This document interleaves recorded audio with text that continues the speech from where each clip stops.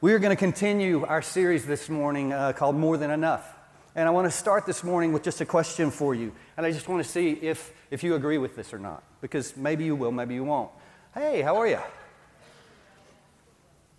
My pupils are dilated now.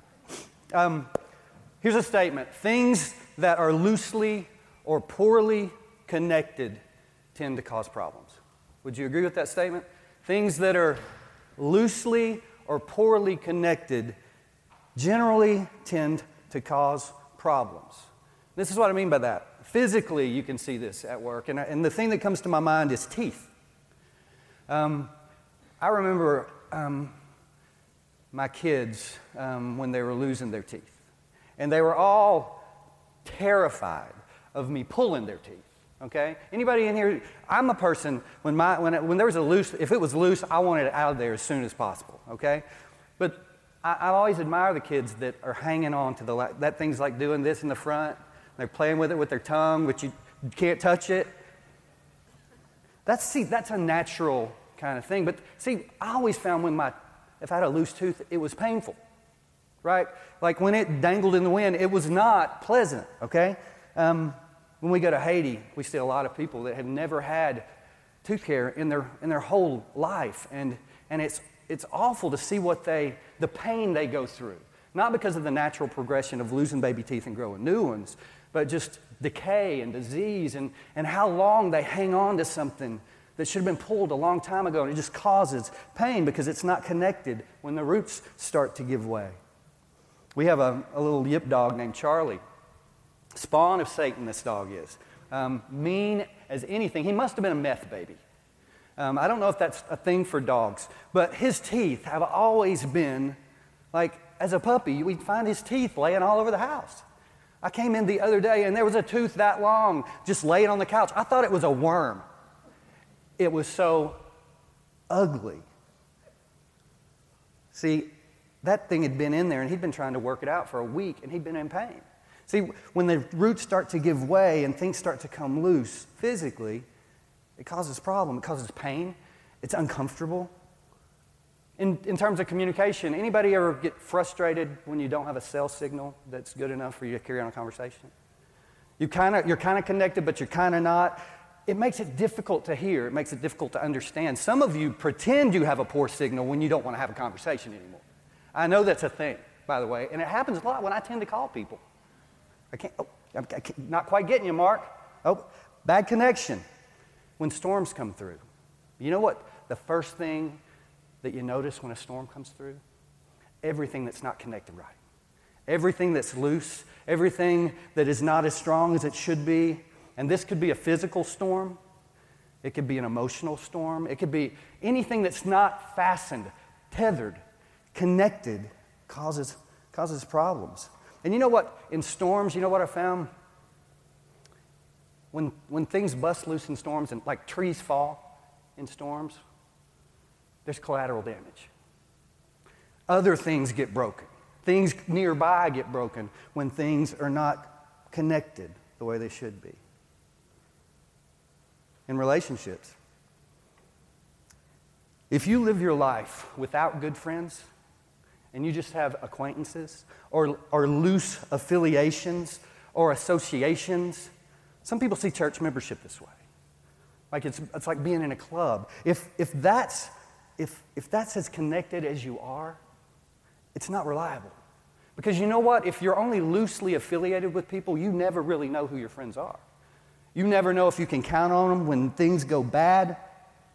Because most of those relationships are just based on shared temporal convenience.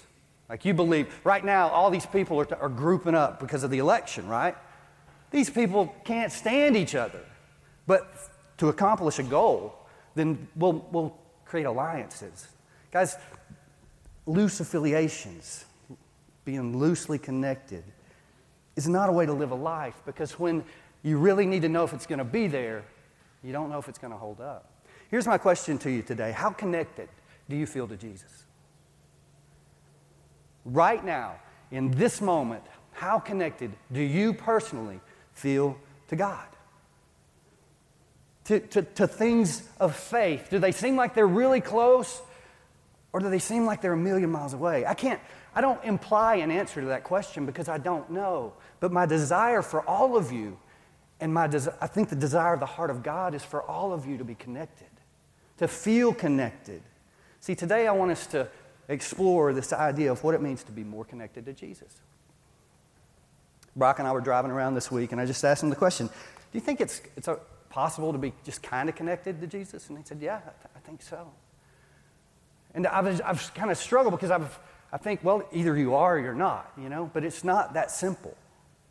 It's not that simple. And so I want to explore it a little bit today because I want you, each of you, to be able to trade in your mediocre, loose faith to a fully connected faith and walk in the freedom of that. That's what I want for my own life. It's what I want in my home, for my family, for my kids, for all of you. To not settle for some mediocre, loose affiliation with God that may or may not hold up when the fire gets really hot. Does that make sense? See, Jesus said in John 10:10, I've come to give you life and life to the full, not just a kind of faith. And so that's what I want to explore. Y'all in for it? We're doing it anyway. I mean, as always, the door's over there when you get tired of me, okay? But I'm just going to keep talking until I'm finished. All right, I think there are at least 3 different kinds of connections to God, okay? 3 different kinds, and that's just overly simplistic, but I'm just going to talk about 3 of them, okay? The first one is this. Everything and everyone that has ever existed is connected to God, in that He is the creator, right? He's the creator of everything, so we're all connected to God in that way. Humanity, people, men and women, boys and girls, we have an extra level of connection to God in that we were created in the image of God. We are image bearers of God. There is a piece of God in each of you. It's that part of you that nothing in this world will ever fill. I think it's that thing that is talked about in Ecclesiastes, where it's like, I have this eternity in my heart, and I can't find anything to fill it except God. I think we are all image bearers of God. And because of that, regardless of your race, your culture, ethnicity, socioeconomic status, slave, free, Scythian, Greek, Jew, it doesn't matter. Every person walking around this earth is an image bearer of God, and therefore they have intrinsic value. That's why we should value every life, everyone, period. But see, because of sin, because of what happened in the garden, relationally, we were separated from our Creator because of sin. And so then there was a second connection to God. Something had to happen to reconnect that relationship, okay? And so we can be connected to God personally, positionally, in the same family, in the same citizens of the same kingdom, by being invited into His family. Okay? See, the whole narrative of the Bible is the story of God redeeming what sin ruined in the Garden of Eden. See, God chose in the Old Testament one particular people. In fact, one family, one man named Abraham. And He said, I'm going to bless you and I'm going to make a great nation out of your family. And He made a covenant promise with them that if they would follow His laws, He would be their God, they would be His people. But guess what? They failed. Over and over and over and over again. That's the whole Old Testament. So God's making provisions in this redemptive story that most of you are scared to read because it's written really in funny words and by a bunch of guys in a culture we're not familiar with, but they start telling visions of things God's telling them about a Messiah's coming. God's going to send a way to fix the whole thing. See, Jesus is whispered of in the Old Testament, but He's shouted about in the New Testament. And so in the New Testament, we find that Jesus did indeed come to make all things new. And see, in that story, we find out that Jesus was going to pay the price for that sin.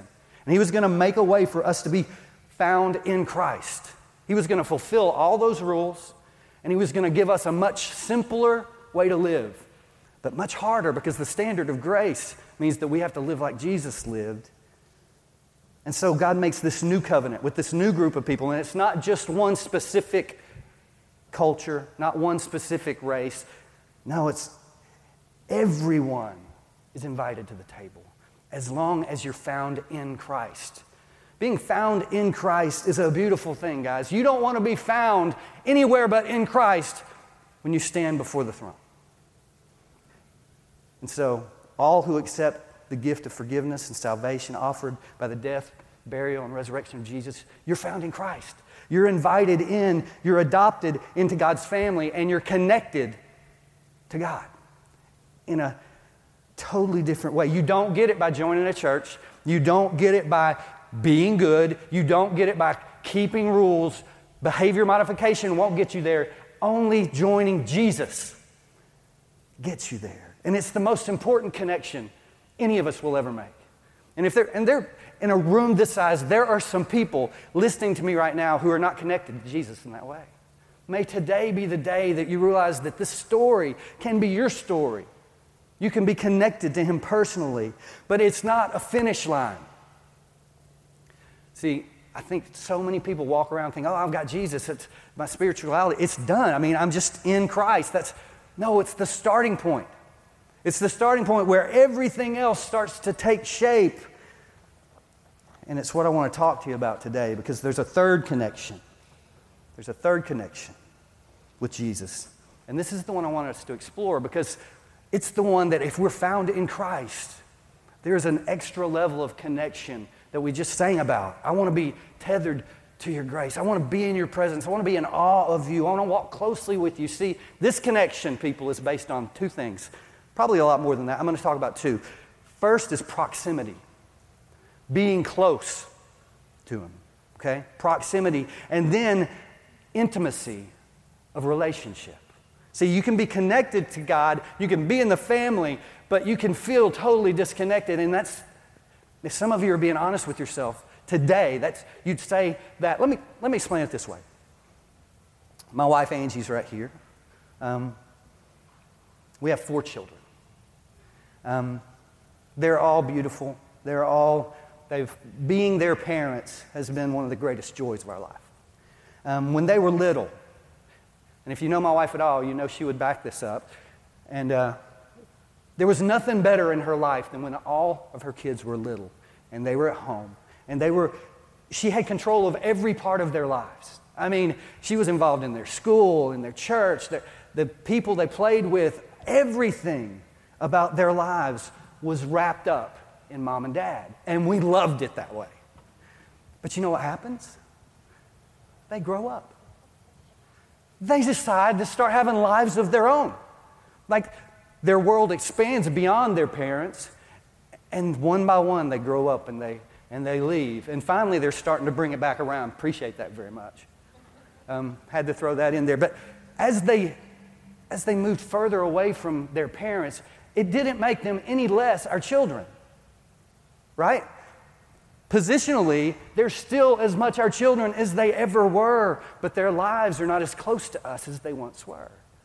It's kind of the same way with our spiritual walk. We can be children of God, but when we start growing up and exploring different things, sometimes we find ourselves as children of God who feel like we live 1,000,000 miles away from Him. Does that make sense? Guys, my fear for so many people in the church today is that we're settling for just wearing the family name, but we're not walking intimately with our Father anymore. See, we still love our children. We'll have lunch after church today, and we'll have crazy conversations, and there'll be movie quotes, and Kenzie will get embarrassed a couple of times, but it's what we do to pursue intimate conversations with the people we love. It doesn't happen naturally. If we don't pursue it, it won't happen. It's the same way with our spiritual walk. See, I think so many people settle for that loose affiliation, and they kind of walk around kind of embarrassed because they feel like they know they're not intentionally seeking God enough, and so they just kind of hide back and they settle for this painful, uncomfortable, loose connection to God. Kind of like a tooth that's just barely hanging on, and every time it moves, that nerve, you feel it. And so when you think about faith, you think about church. Some of you, if you're honest, it's not a great feeling because you just feel guilty.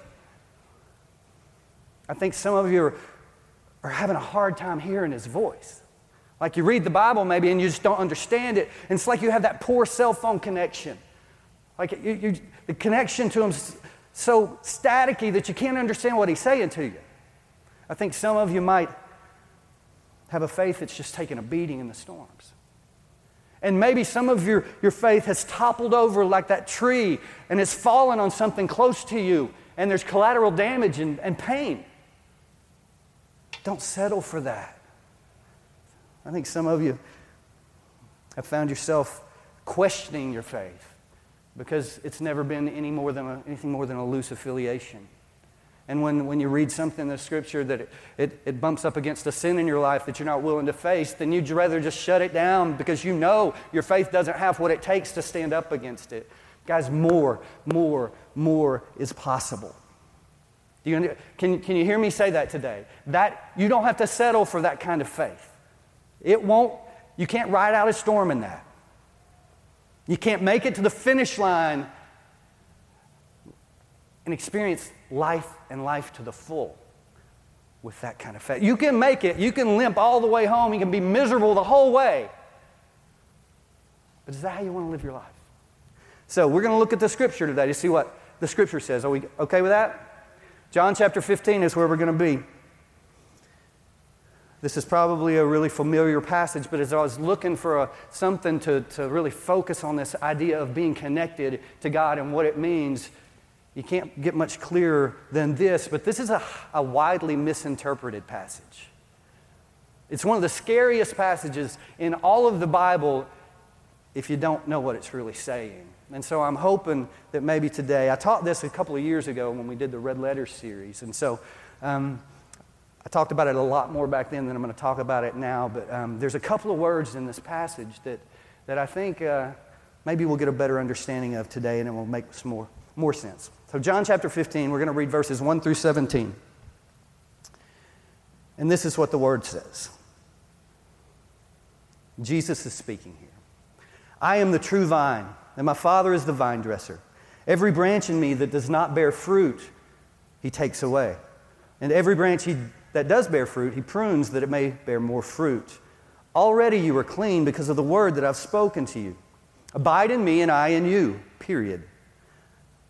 As the branch cannot bear fruit by itself unless it abides in the vine, neither can you unless you abide in me. I am the vine and you are the branches. Whoever abides in me and I in him, he it is that bears much fruit. For apart from me, you can do nothing. If anyone does not abide in me, he is thrown away like a branch that withers, and the branches are gathered and thrown into the fire and burned. If you abide in me and my words in you, ask whatever you wish and it will be done for you. By this my Father is glorified, that you bear much fruit and so prove to be my disciples. As the Father has loved me, so I have loved you. Abide in my love. If you keep my commandments, you will abide in my love, just as I have kept my Father's commandments and abide in His love.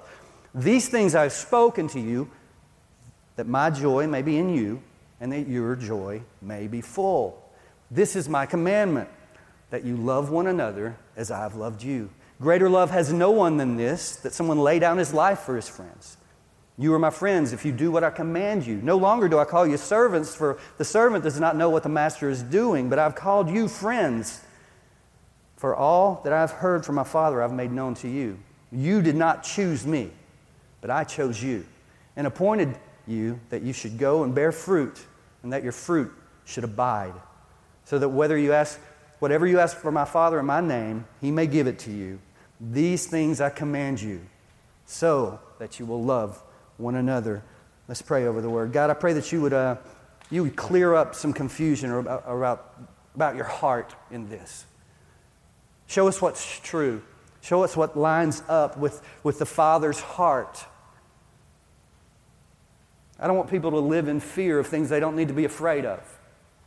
And so I just contend for a biblically sound understanding of this text. And I pray that you would somehow use my feeble words to communicate your heart. And I pray it in Jesus' name. Amen. All right, the context of this passage. This took place the night before Jesus is crucified.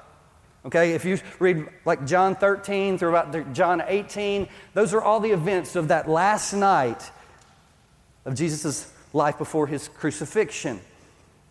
Only the 11 disciples were with him. Judas was already gone, okay? He had already left. He'd been exposed as the betrayer, and he had left. Jesus had washed their feet. They'd had that upper room experience. They have just left the upper room, and they're walking on their way to the Garden of Gethsemane, okay? We can't know for sure, but it makes sense to me, and I've read other people write about this, that it's very possible that they actually walked through a vineyard on the way to the garden. And in that vineyard, it's very likely that Jesus, as he's talking about the vine, he's actually looking at a vine and the branches. And this is an object lesson. I don't know how you learn. If somebody shows me something, it's so much better than them telling me about it over and over and over again. I think that's what Jesus did right here. And so as we look at this passage, keep that picture in your mind. And there are just a couple of main characters in this story.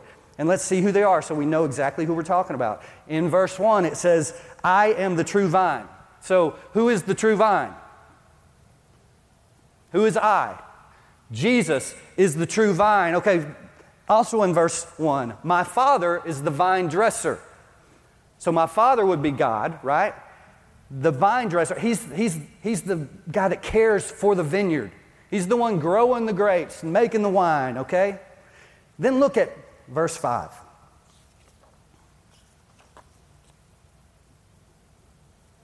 Verse 5 says, I am the vine, you are the branches. Who is you?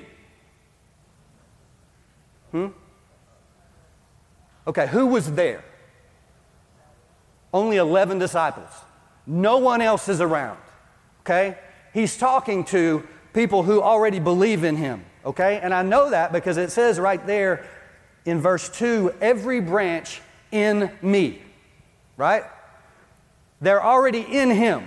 Every branch, all 11 of you, all these branches are part of that vine. He says, he is that vine. Every branch in me, believers. He says to them in verse 3, already you are clean because of the word I have spoken to you. Already you are clean. That word clean, it's the Greek word katharos, and it means purified by fire, blameless, innocent, unstained by guilt. He's saying to them, before he tells them this story, you are the branches, and you're already clean because of the word. That word is the Greek word logos. That is the same word for the Word made flesh, okay? He says, you're already clean. And now I'm going to tell you a story about these branches, which represents all of you. See, Jesus is talking to people who are already clean, and every branch in this story was already clean.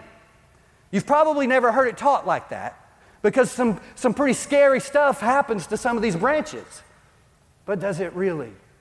If we really look at what it says here, maybe we can see it differently, because if you remember this, that he says you're already clean because of the word I've spoken, not because you did anything. It doesn't have anything to do with you.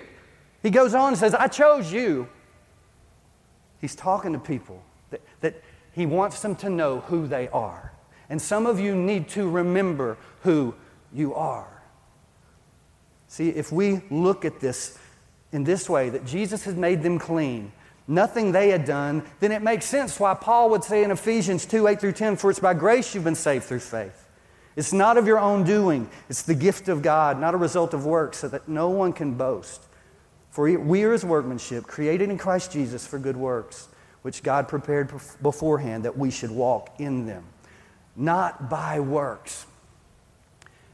Salvation is not by works. Keep telling yourself that, okay? Remind yourself of that. Dave Diamond, remind yourself it's not by works, because even if you do exactly what it says in this story and you just abide in Christ, wouldn't abiding be a work? Wouldn't it be? Wouldn't growing fruit be a work? You can't get there that way. Jesus is the one holding on to us. It's not us holding on to him. And he makes you clean. You can't do it yourself. And so here's another important question with this. And because this is like, I don't expect all of you to agree with me. People have been arguing about this stuff for generations and generations. But that's really important to me. For you to have the security of knowing that God is holding on to you. And if Jesus has already made you clean, can you do anything to make yourself unclean? Oh, you can mess up your life in a lot of ways, but can you undo what Christ has already done? John chapter 6, verse 39, Jesus says, I will not lose one of those my Father has given me. In 2 Corinthians, Paul tells us that the Holy Spirit seals us and guarantees our redemption. Ephesians chapter 1, verses 13 and 14. Paul says it this way, in Him, Christ, you also, when you heard the word, logos, of truth, the gospel of your salvation, and believed in Him, were sealed with the promised Holy Spirit, who's the guarantee of our inheritance until we acquire possession of it. Guys, how do you explain that away? How can you say, if you're that good, then I can be bad enough to mess it all up? I don't believe that's what the Bible teaches. I think you can be confident that once you are His, He says He's not going to lose you. He's not going to lose you. And you can be confident that if you're His, you're not going to be cast into hell, even if this passage mentions fire. It has to mean something else. So if the you in this story are believers, and they are, then all the branches in this story, even the ones that look like they came off Charlie Brown's Christmas tree, and they're not real pretty, and maybe they're struggling, they're still branches in Him. So in order for that to make sense, we've got to deal with like 3 words in this passage. Just 3 words that are translated one way, but could have been translated another way, and it might make more sense, okay? 3 words. Can we do 3 words? First word is in verse 2. Every branch in me that does not bear fruit, He takes away. That doesn't sound good, does it? Every branch in me that does not bear fruit, He takes away. It's the Greek word airo. If you look that word up in the Greek lexicon dictionary, there are 4 definitions. 4 different definitions. The first 3 of those definitions all deal with lifting something up, raising something up, or pulling something up. The 4th definition, which was unfortunately, I think, is translated right here, says take away. 3 out of 4 of these words say lift up, raise up, pull up. But here it was translated takes away. Every branch in me that does not bear fruit, He lifts up. Could that be right?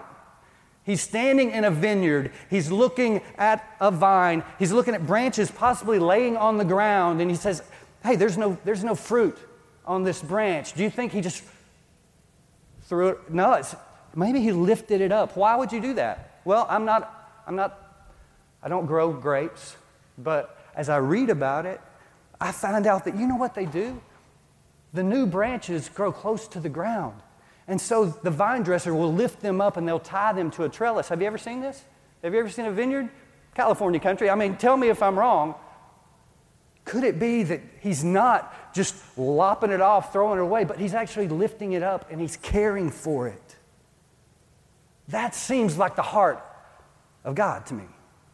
That if we're a branch in Him and He sees that we're struggling, He's going to lift us up. He's going to try to help. The second word is also in verse 2. It's the word prune. Every branch that does bear fruit, He prunes that it might bear more fruit. See, that word prune, it can mean lop off. Like, that's a real thing. I mean, it's a gardening technique to make the plant stronger, but it can also mean something else. It can also mean to clean. See, that word right there, it's got that same word, airo, that we just talked about, but it's a little different. It's the word katharo. And it means to clean, but it can mean to clean in a lot of different ways.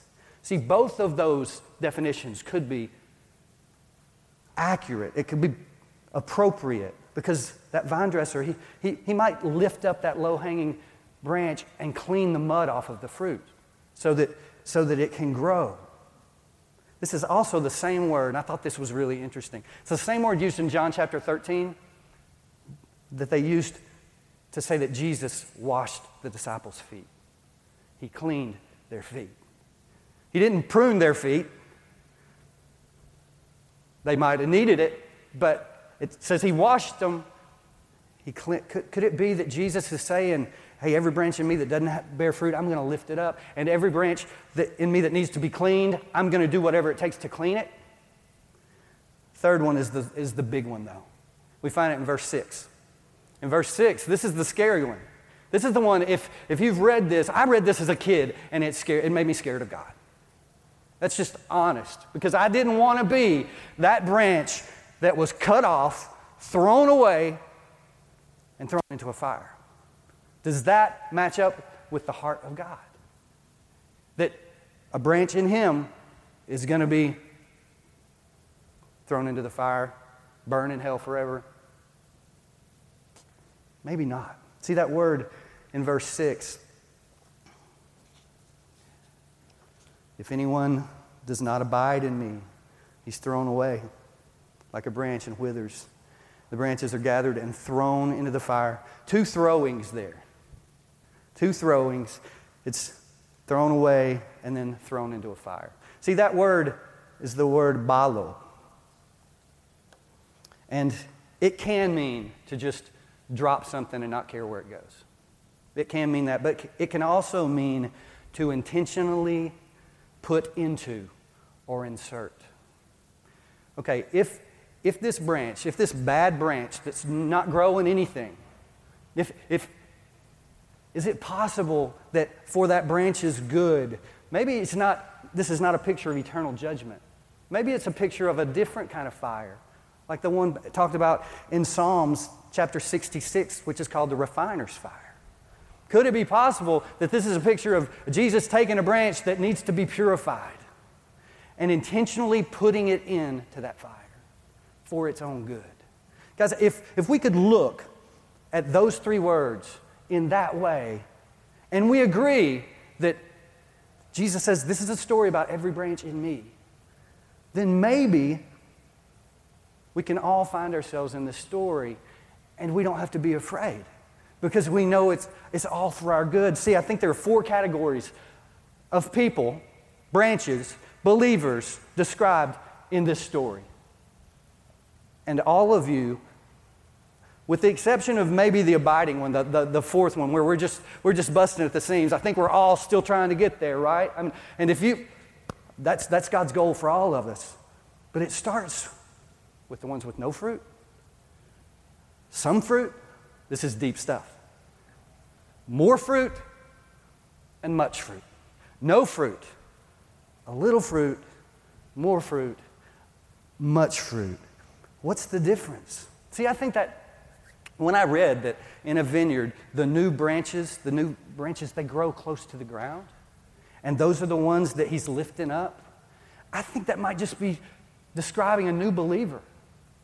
A believer who you've come to Christ, you're still learning. You don't know how to be a Christian yet. You're still learning, and there's not much fruit.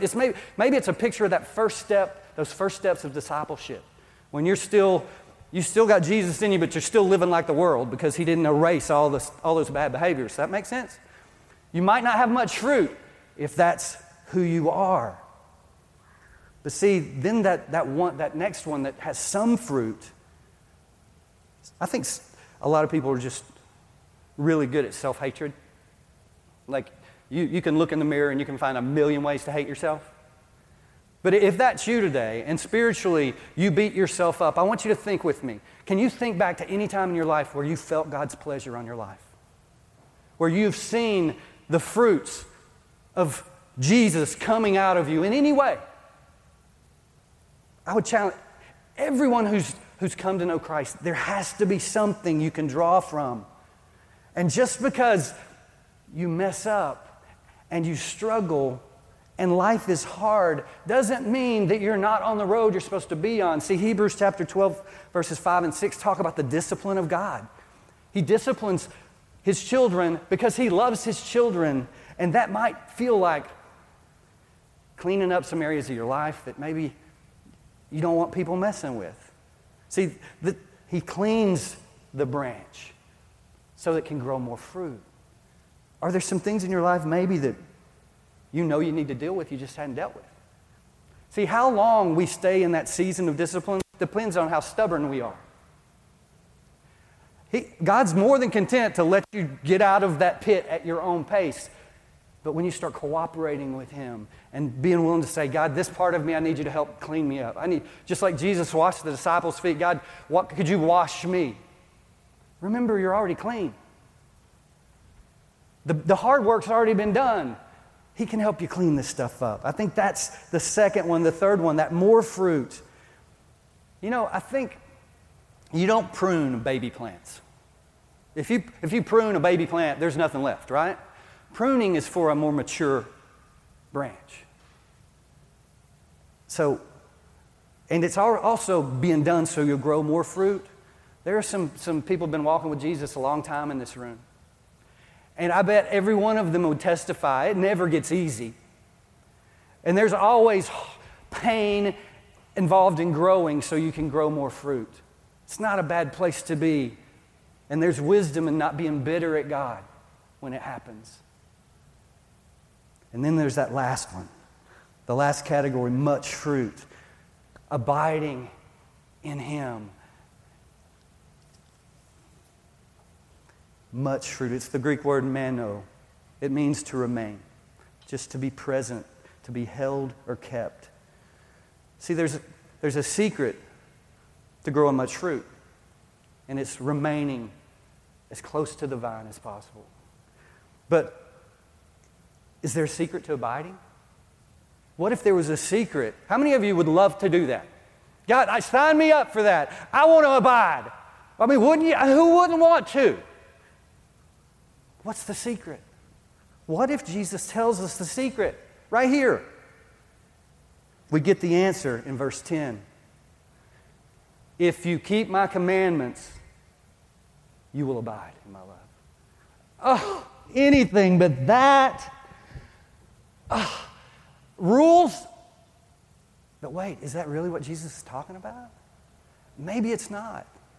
See, a couple chapters earlier, in John chapter 13, verse 34, Jesus said, a new commandment I give to you. A new commandment I give to you, that you love one another as I have loved you. That's how the world will know you're my disciples. It's like these guys have been living their whole life under the law. And Jesus says a new commandment. This is brand new. Just love people the way that I love you. Why do I feel so strongly about it? Well, He says it again right here in John 15, verses 12 and 13. This is my commandment. This is my commandment, that you love one another as I've loved you. Greater love has no one than this. Then they lay down their lives for their friends. He was about to lay down His life. That's how He was going to love them. Guys, could it be that simple? Remember, Jesus says, abide in my love like I abide in my Father's love. I keep my Father's commandments. You keep mine. Think about that. Jesus was about to go to the cross to fulfill the law. Every commandment the Father had ever given, Jesus perfectly fulfills. And He says, if you want to abide in my love like I abide in my Father's love, keep my commandment. Here's my commandment. Love one another like I'm loving you. Guys, what if that really is, what if the fruit that we're supposed to grow really is just love? Didn't Paul describe the fruit of the Spirit as love? And you'll say, well, oh no, Pastor Mark, wait, no, it's love, joy, peace, patience, kindness, goodness, gentleness. Yeah, but go back and read it again. It says the fruit of the Spirit is love. Not fruits, the fruit. And there's some commentators that say it this way. They think all those other attributes describe what love is. The fruit of the Spirit is love. Oh, and there's joy in that. And there's peace in that. And there's patience in that. And there's kindness in that. And goodness and faithfulness. Am I making it up? Think about what Paul said in 1 Corinthians 13. 1 Corinthians 13, the Apostle Paul describes love. And what does he say? And I quote, love is patient. Love is kind. It does not envy. boast. It's not arrogant or rude. It doesn't insist on its own way. It's not irritable or resentful. It doesn't rejoice at wrongdoing, but rejoices in the truth. Sounds like joy to me. Love bears all things, believes all things, hopes all things, endures all things.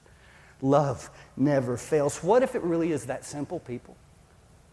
That the secret to abiding is loving people like Jesus loves us.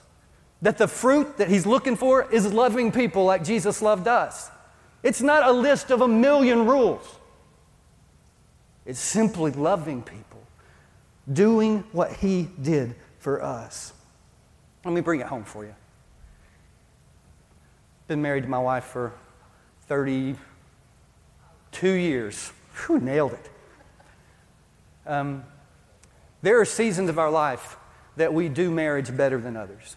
And if you're honest with yourself and you're married, then you probably agree with that. But when I do it well, when I do marriage well, there are some things that are common no matter what season you're in. I found out the things she cares about, and I try to care about them too. I find out the things that are important to her, and I try to make those things happen. I try to be intentional about pursuing her and making her know that I want to be close to her. I'm constantly trying to update her list of favorite things so I can try to fill her life with those things. I treasure the intimate times, the intimate things that I know about her that no one else knows. And I treasure the fact that I don't have to tell anybody that. Guys, there's not much different in our pursuit of God. If we're going to love like that, is it a coincidence that Paul describes the relationship, the marriage relationship, as a picture of how Christ loves the church? And he tells us to love each other that way. Guys, if we're going to pursue intimate connection and proximity to Almighty God, the way we get there is loving people the way Jesus loved us. It really can be that simple. And why is it important? Because Jesus said, hey, I'm telling you this, not because I want to beat you up, not because I want to make you feel bad, because I want my joy to be in you and your joy to be full. Guys, do you want joy? Do you want to bear much fruit? Do you want to have something that's bigger than this loose, unreliable faith that you're not sure if you're connected to Him or not? Guys, it starts with love. Pray with me. Father, for whatever reason, this passage has stirred me up for the past couple of weeks. And this idea of just feeling bad that I don't feel as close to you as I want to. And just hanging out there instead of simply reading your word and seeing, oh yeah, it's about loving people the way you love me. So if I just give myself away and I just do the next right thing like we keep saying, then all this rule stuff and all legalism, it'll take care of itself, God. A new commandment I give you. Just love people like I loved you. God, let us be a church that just keeps beating that drum, that keeps trying to show up when people need us, show up when they don't even want us to be there, and just love them anyway. God, I pray that kind of love would flood over some marriages in this room. That some prodigals might come home because they experienced that kind of love from their parents. That some people might get a new mirror. Get rid of that old one and what they think they see there and start seeing themselves the way you see them.